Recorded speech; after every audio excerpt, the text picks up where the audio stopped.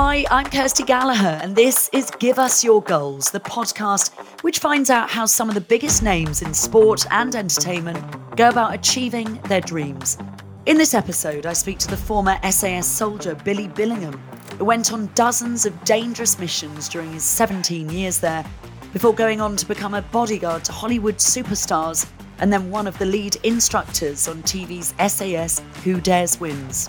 In our conversation, he tells me why he thinks having the right focus and mindset are the most important factors when looking to achieve any goal, and why the biggest obstacle you always have to overcome is time.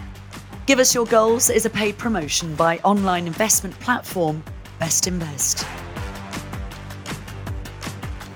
Billy, lovely to have you on the podcast. Thank you so much for joining us on Give Us Your Goals. I've been so excited to meet you. I mean, I really have. You are incredible. So SAS Who Dares Wins is my favourite programme. We'll talk about that later. But your achievements are incredible.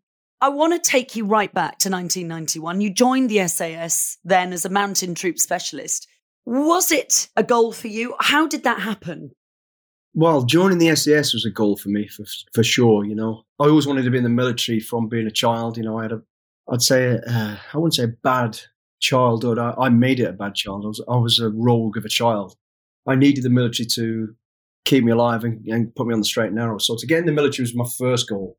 That was something I needed. I had to have. So I did that. I joined the parachute regiment. Then after serving 9 years with the parachute regiment, I'd done more or less everything I wanted to do. You know, I'd been around some legends who'd just come from the Falklands. I'd learned from some great people. I've been in combat myself in Northern Ireland and various other places. And I thought, it's like anything else, you know, you want to challenge and go to the next level. And the next level and the only level above that really is the SAS. So friends before me went, and, you know, at that particular time, I don't think I was ready, because the SAS is one of those places you can't go half-hearted. You have to say, I want it. You've got to go for it. You know, you won't make it else. Anyway, so friends before me had gone, and I was at the point in my career where I thought, I need a challenge. I need to go and see. First I wanted to know, am I good enough to be in the SAS? Knowing full well there's, 280 people go on each course and probably 6 or 7 maximum will pass. I wanted to know if I was in that group. And that was my sort of goal, to go to selection and just to see if I could pass it. But I did want to be there. I didn't really know a lot. Nobody does know what the work really entailed. I knew it was working at strategic level, which was making a world difference. And that obviously appealed to me as well. So I decided in 91, end of 91, to go for the first course of 92, the winter course. And that's what I did. I left the depot of the parachute regiment, where I done full circle of training and training young recruits. And that was the next move. So then I went on SAS selection. And I think it was 283 people started. And long story short, 7 of us at the end finished. I mean, it's incredible. It really is incredible what you have to go through, the process of it. Did you believe you could do it? When you were in the sort of parachute regiment in the 1980s, you'd set that goal, SAS, I want to do that, knowing that many don't make it. Did you really believe you could do it? I think everybody does, but doesn't. You know, I think a lot of people are scared to go for it because no one wants to fail. And the rate of failing is massive. You know, you're talking about 5% that get through. I don't want to be one of that, lot that doesn't make it. I want to be one of the people that do. So I kind of thought, yeah, I can do this, but you just don't know. So I went with the mindset of, I'll take it week by week when I get there. And literally by about day 3, you're on hour by hour. It comes down to just getting through a days. You get up in the morning and go, right, I'm still here. This is a good sign. So I did believe in myself, but, I think everybody's been in this position, right? You turn up and there's 280 odd guys, and you look down the line of people and you think, wow, they all look fitter, they all look bigger. We all do it, and I did exactly the same when I first joined the army in 1983. I looked down the line, I was the skinniest, the youngest, and I thought, I've got no chance. But as the days went by, the numbers got fewer, I grew in confidence. I started to believe in myself. And by about the first couple of weeks of being on SAS selection, exactly that again, look down the line, they all look fitter, they all look better. And the numbers were getting smaller, but rapidly. I think on day 2, 80 people had already gone. 80, had failed what they call the fan dance. So it gave me great hope and lifted me up. And then I started to believe in myself. And yeah, so, I I say I thought I could do it. There's always an element of luck to everything you do as well. You know, if anybody goes, "Hey, yeah, I knew I was going to do it," and all the rest of it, we're talking bull. To be honest, it's a challenge, and every day is a challenge. Yeah, Billy, what was the difference between those that made it and those that didn't make it? I'll tell you what it is. It's the mind, the mindset. Something I learned, and I'll tell a funny story when I talk about when I joined the SS. I might as well jump forward to that, and it probably explains what it really Yeah. is. So when you're going through selection, you know, I knew a couple of guys before me who'd gone, and they were kind of big, 6 foot, fit. You know, I thought that's what it's all about. You got to be really one of these tough people. However, so when I got to the end of selection, 7 of us finished, and I got told I was going to B Squadron Mountain Troop. I never climbed anything but stairs in my life, so that was new to me. I wanted to go to air troop, dive out of planes, because that's what I was used to. But no, they said to me, mountain troop. So anyway, so if I said to you now, Kirsty, right, I've got 5 SAS guys going to turn up behind me in a minute. In your head, you'd probably think, wow, 6'6", V-shape, fit, but whatever. That's what most people think. And I thought that. So I got to the end of selection, and I got sent to B Squadron. So on day one, I walk into B Squadron, what they call an interest room. It's that where the whole squadron of guys hang out, have coffee, chat, and do all that sort of stuff. In my head, I'm thinking, these guys have been monsters. They're going to be V-shaped, fit, all the rest of it. So I walk into the interest room on day one, and I walk in and I look around and I think, have I walked into the wrong place? Did I just walk into the Hereford Council office? The small fat guys, tall skinny guys, big noses, bald heads, all sizes and shit. I'm like, this is the SAS. And there's a big guy, particularly big guy. You know, I'll say it, he was fat or looked fat.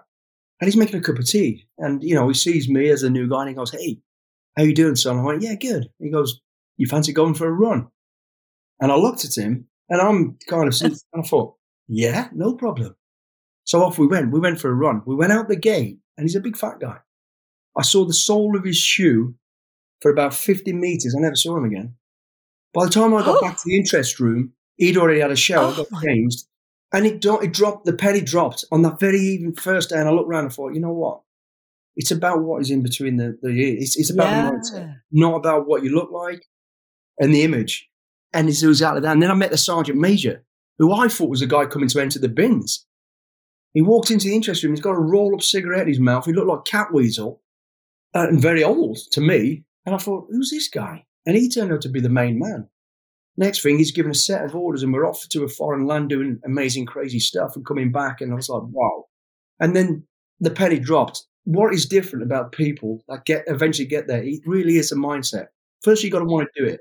Secondly, you've got to be able to sort of, I know it's an old cliche, get comfortable with being uncomfortable. And it is a cliche, but I mean, you really do. You've got to accept that what you're going to do is going to be hard. It's going to be difficult. You've got to persevere, but you can do it. Or you've got a good chance of doing it as long as you go for it and start to believe in yourself. You know, if you go half-hearted, as I said right at the very start when we started, you ain't going to do it. And these people are looking around and going, there's something very special about them. And to finish that little bit of story of saying why they are like they are.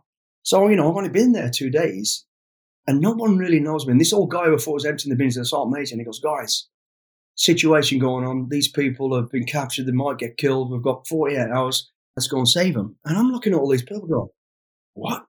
And he sits around the table and everybody's there and I'm sat there and he looks at me and I've only been there a day. And he goes, what's your name, son? I went, Billy. He went, right, Billy, how are we going to do this? And I went, I hadn't got a clue. You know, and I sort of come up an idea and he went, okay, not bad. And then all these guys I talked about earlier, tall, thin, fat, all sat around the table. And it was like watching a jigsaw being put together. They went, bang, timelines, fuel, weapons, systems. And I'm watching, I'm like, wow, these people were just something else. And the next thing, we're on a jet going to a country I didn't even know existed. And we do this job. This is incredible. This is unbelievable. And that was who these people are. And obviously, I stayed in the regiment a long, long time. And you just see more and more and you watch it unfold. And every day is different. Every conflict is really different, surreal. But it's just, these people are just different. And I guess I'm different. We're wired different.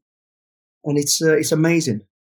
Listening to you is just fascinating. And you're so, and we can move that and learn from that in all walks of life as well, of course. I mean, not to be deceived by what we think, and do you know what I mean? Yeah. And you're right, mindsets are so important. So you're in the SAS, you're responsible for planning so many sort of and executing strategies all across the world. Dangerous, frightening operations. What were your goals then? Obviously your goal is to, make sure that people are okay and to make sure that you've executed an operation correctly. But for you personally, what was it then? What was your next? Because that is the sort of character you are. It is obviously, you've achieved so much. What's then your goal? Do you know what I mean? What more can you achieve once you're at that high echelon, I suppose?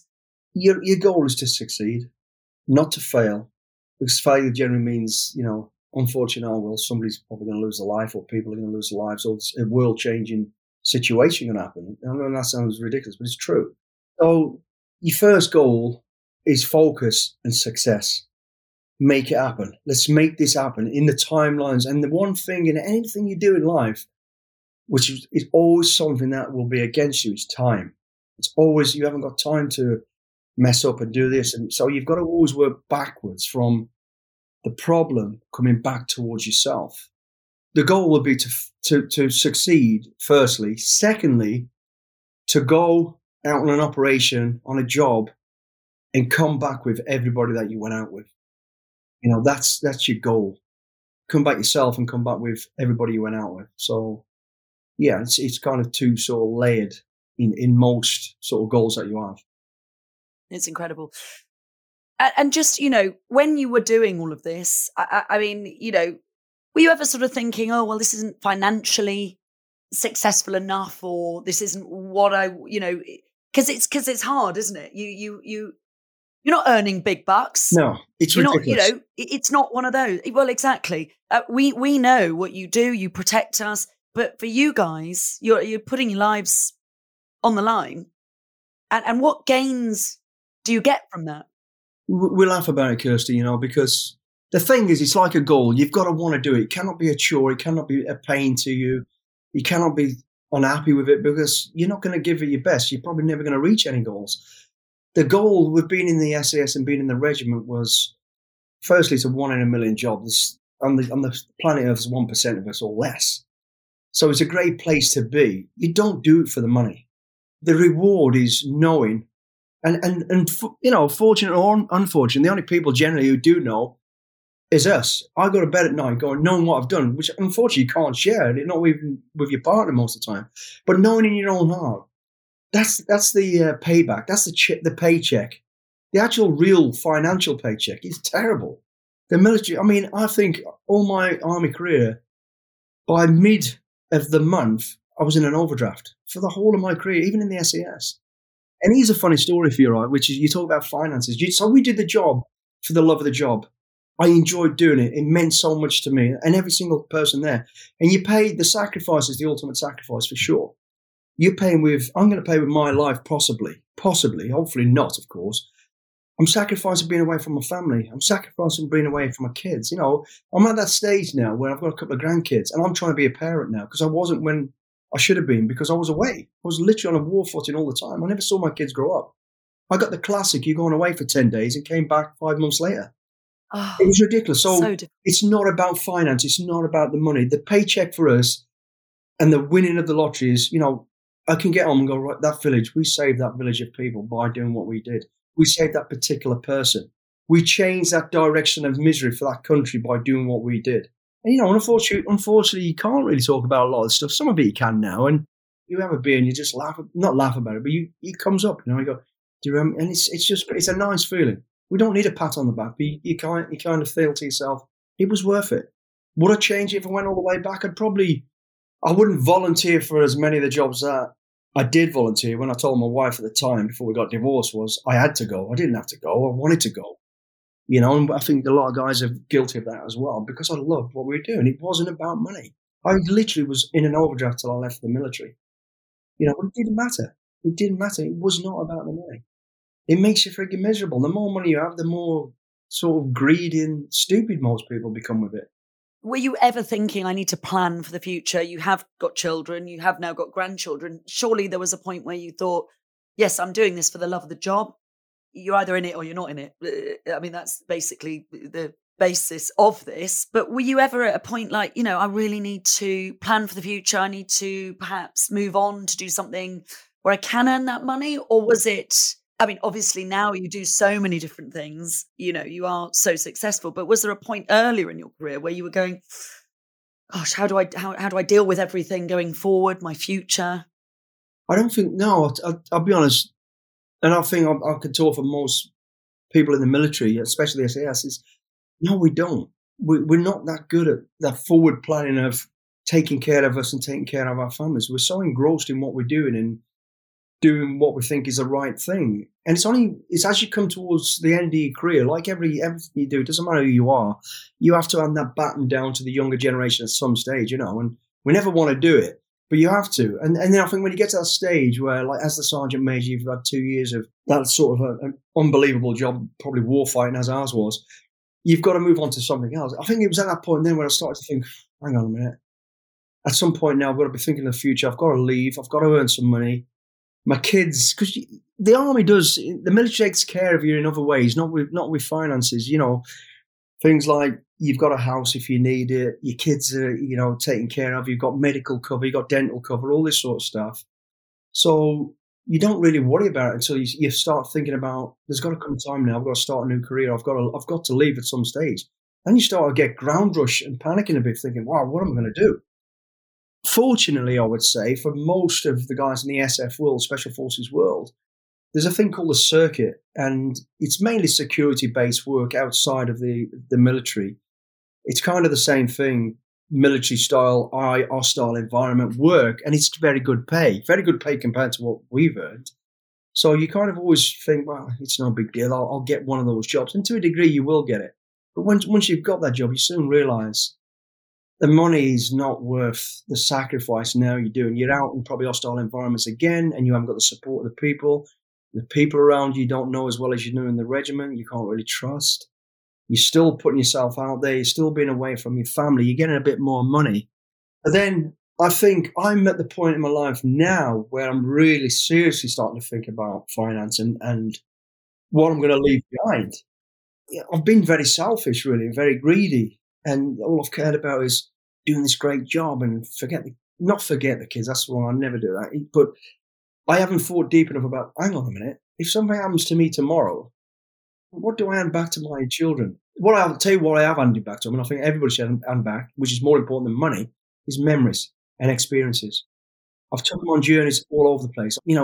Education to me is travel and real life experiences. You can read as much as you want. You can get as many degrees as you want. It doesn't mean nothing. There's no foundation behind it. So I'll give them that. If I die tomorrow, I know for a fact, you might laugh at me now. I took my 2 daughters to Baghdad. I took them to Haiti.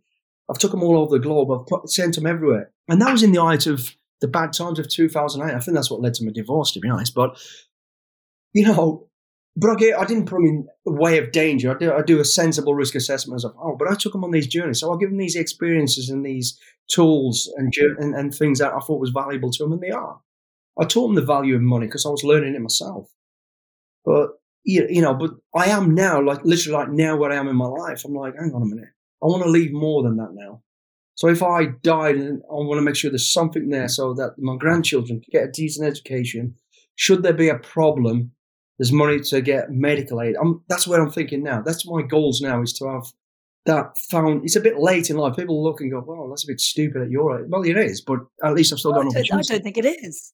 Well, I don't think it is. I think you've been doing what you're doing. You've achieved so much. And I think there is a point at like my age, your age, where you go, well, I mean, my children are, 12 and 15, but I'm sort of slightly panicking now because I think you really come to a point where you go, right, I really need to get my ducks in a row, don't you? Because you can be all very bumbling along, but actually, realistically, you're right. What if something happens? What do you do?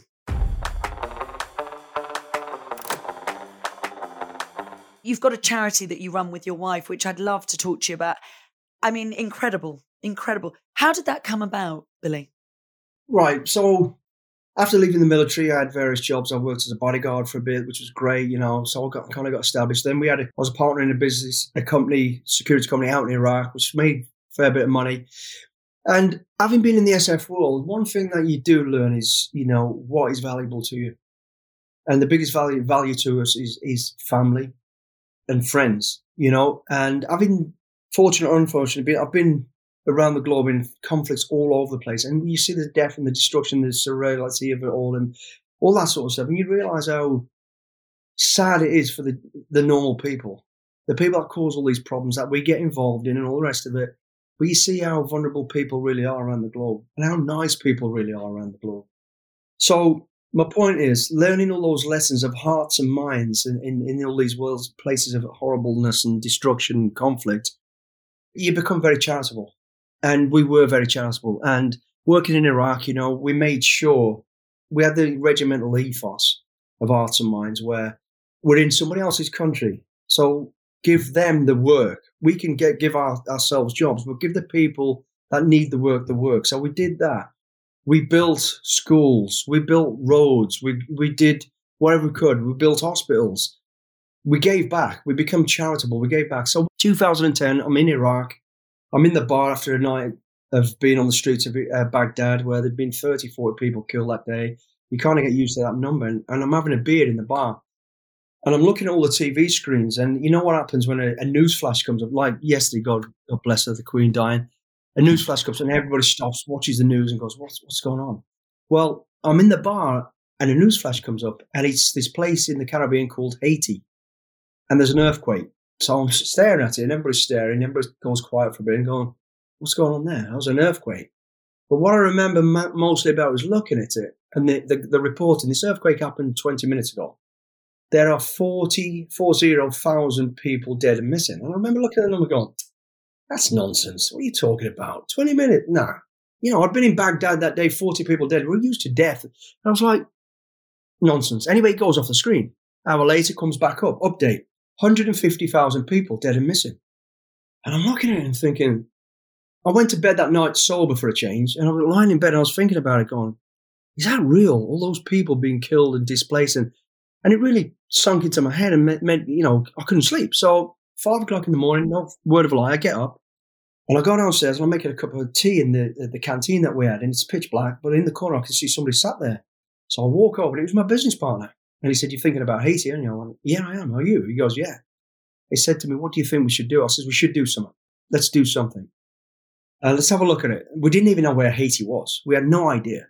So over the period of days, I did some due diligence, learned about Haiti. It's a very corrupt place. It's a poorest country in the Western Hemisphere, blah, blah, blah.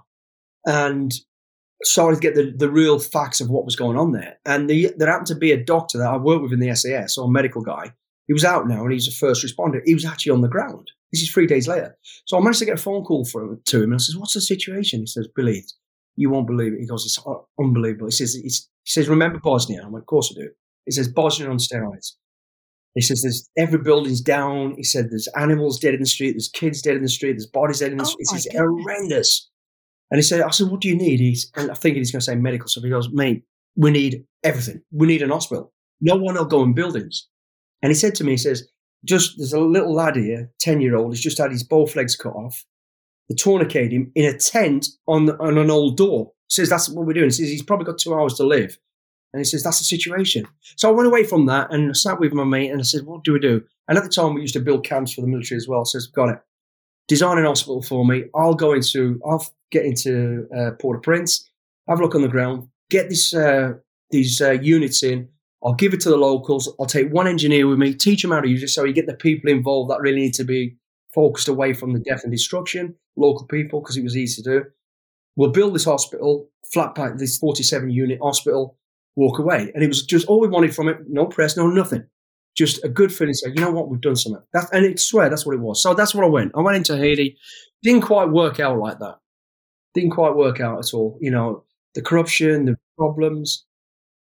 Was it very difficult to work with what you had, I guess? Yeah. Over a period of time, while I was there, it was horrendous. I was living in a little tent on a part of the UN base, literally lying on top of body parts. It stunk. And then one day I met Sean Penn, the actor, who I knew anyway from being working as a bodyguard. And he'd come out to do a charity himself. And so we started, and I told him, I said, I've got this donation, I can't get it in. He said, look, I'll take it.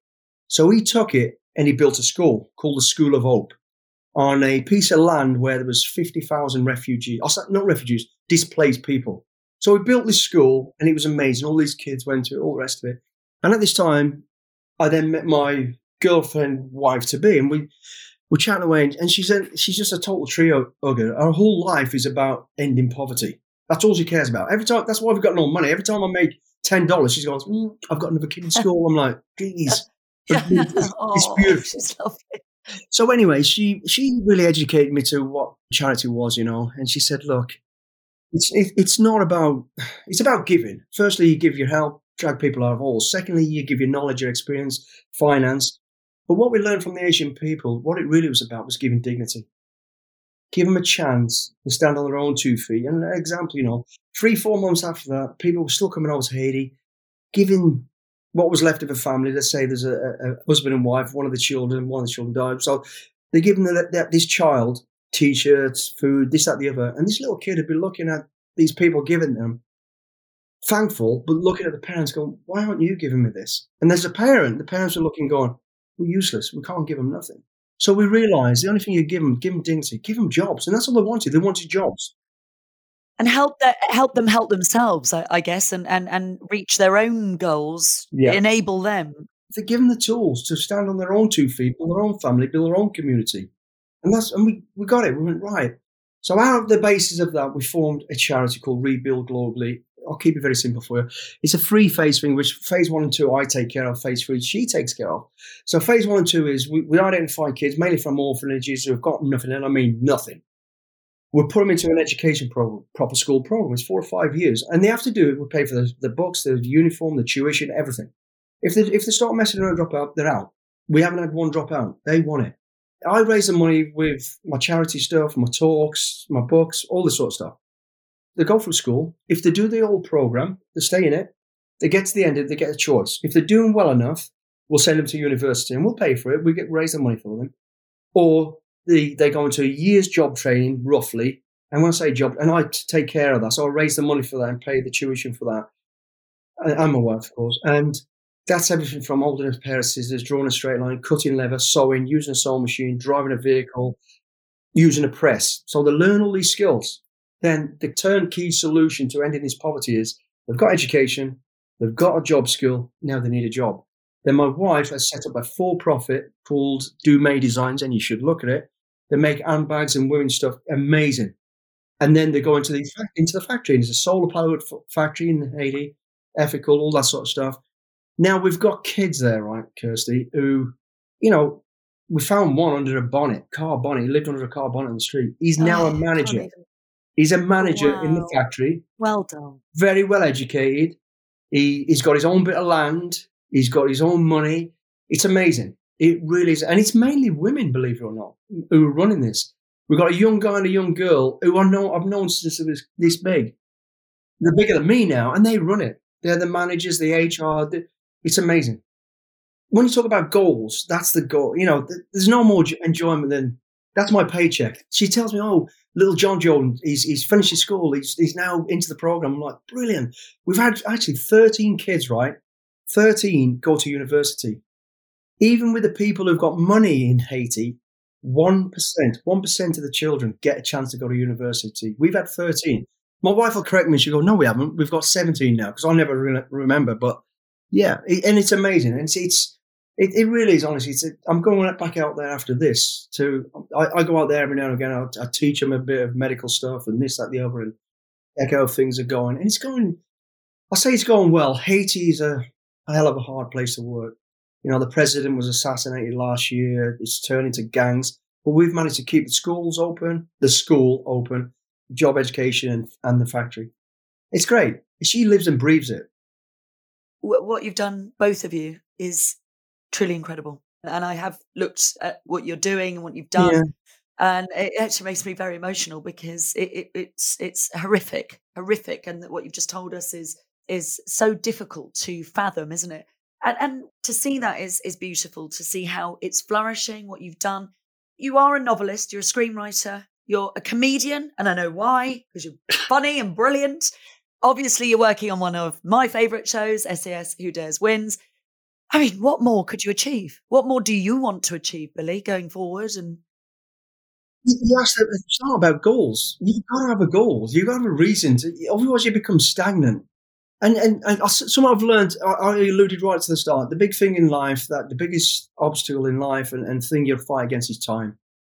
We haven't got that much time. You don't realise it until you start to get to our age. I look at life as a runway, and I know somebody else has used this before, and that runway seems massive as a kid.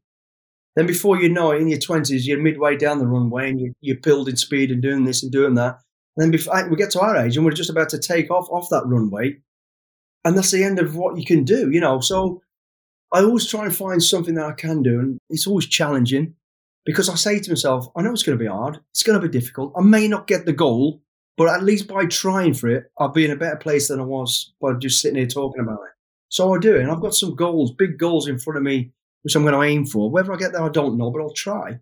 The other thing I say to myself is, again, it's to do with time, is I've got to do it now. It does hurt. It is a lot of work, but there'll come a time, and I don't know when that'll be, where I won't be able to do it.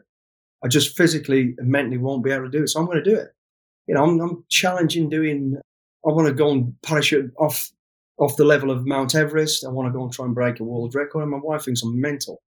But it keeps me focused. It gives me drive, But in between that, we'll keep doing this. Like I say, I'll head towards that goal, and it might become, for whatever reason, I might not have the time, I might not have the resources or whatever it's then.